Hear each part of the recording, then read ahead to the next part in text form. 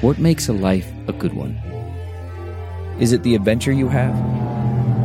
Or the friends you find along the way? Maybe it's pursuing your passion while striving to protect, defend, and save what you believe in every single day. So what makes a life a good one? In the Coast Guard, we think it's all of the above and more. But you'll have to find out for yourself. Visit gocoastguard.com to learn more.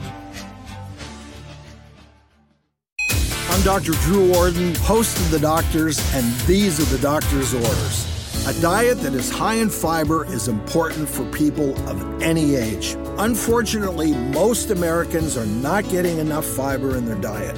The recommended intake is 25 grams per day, while most only get about 15 grams.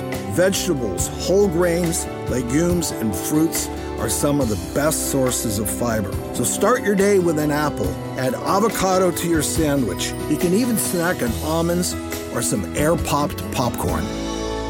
For more information, log on to thedoctorstv.com. I'm Dr. Drew Ordon, and those are the doctor's orders. A story of betrayal you would struggle to believe if it wasn't true. Listen to Blood is Thicker, the Hargan family killings, early and ad-free on Wondery Plus.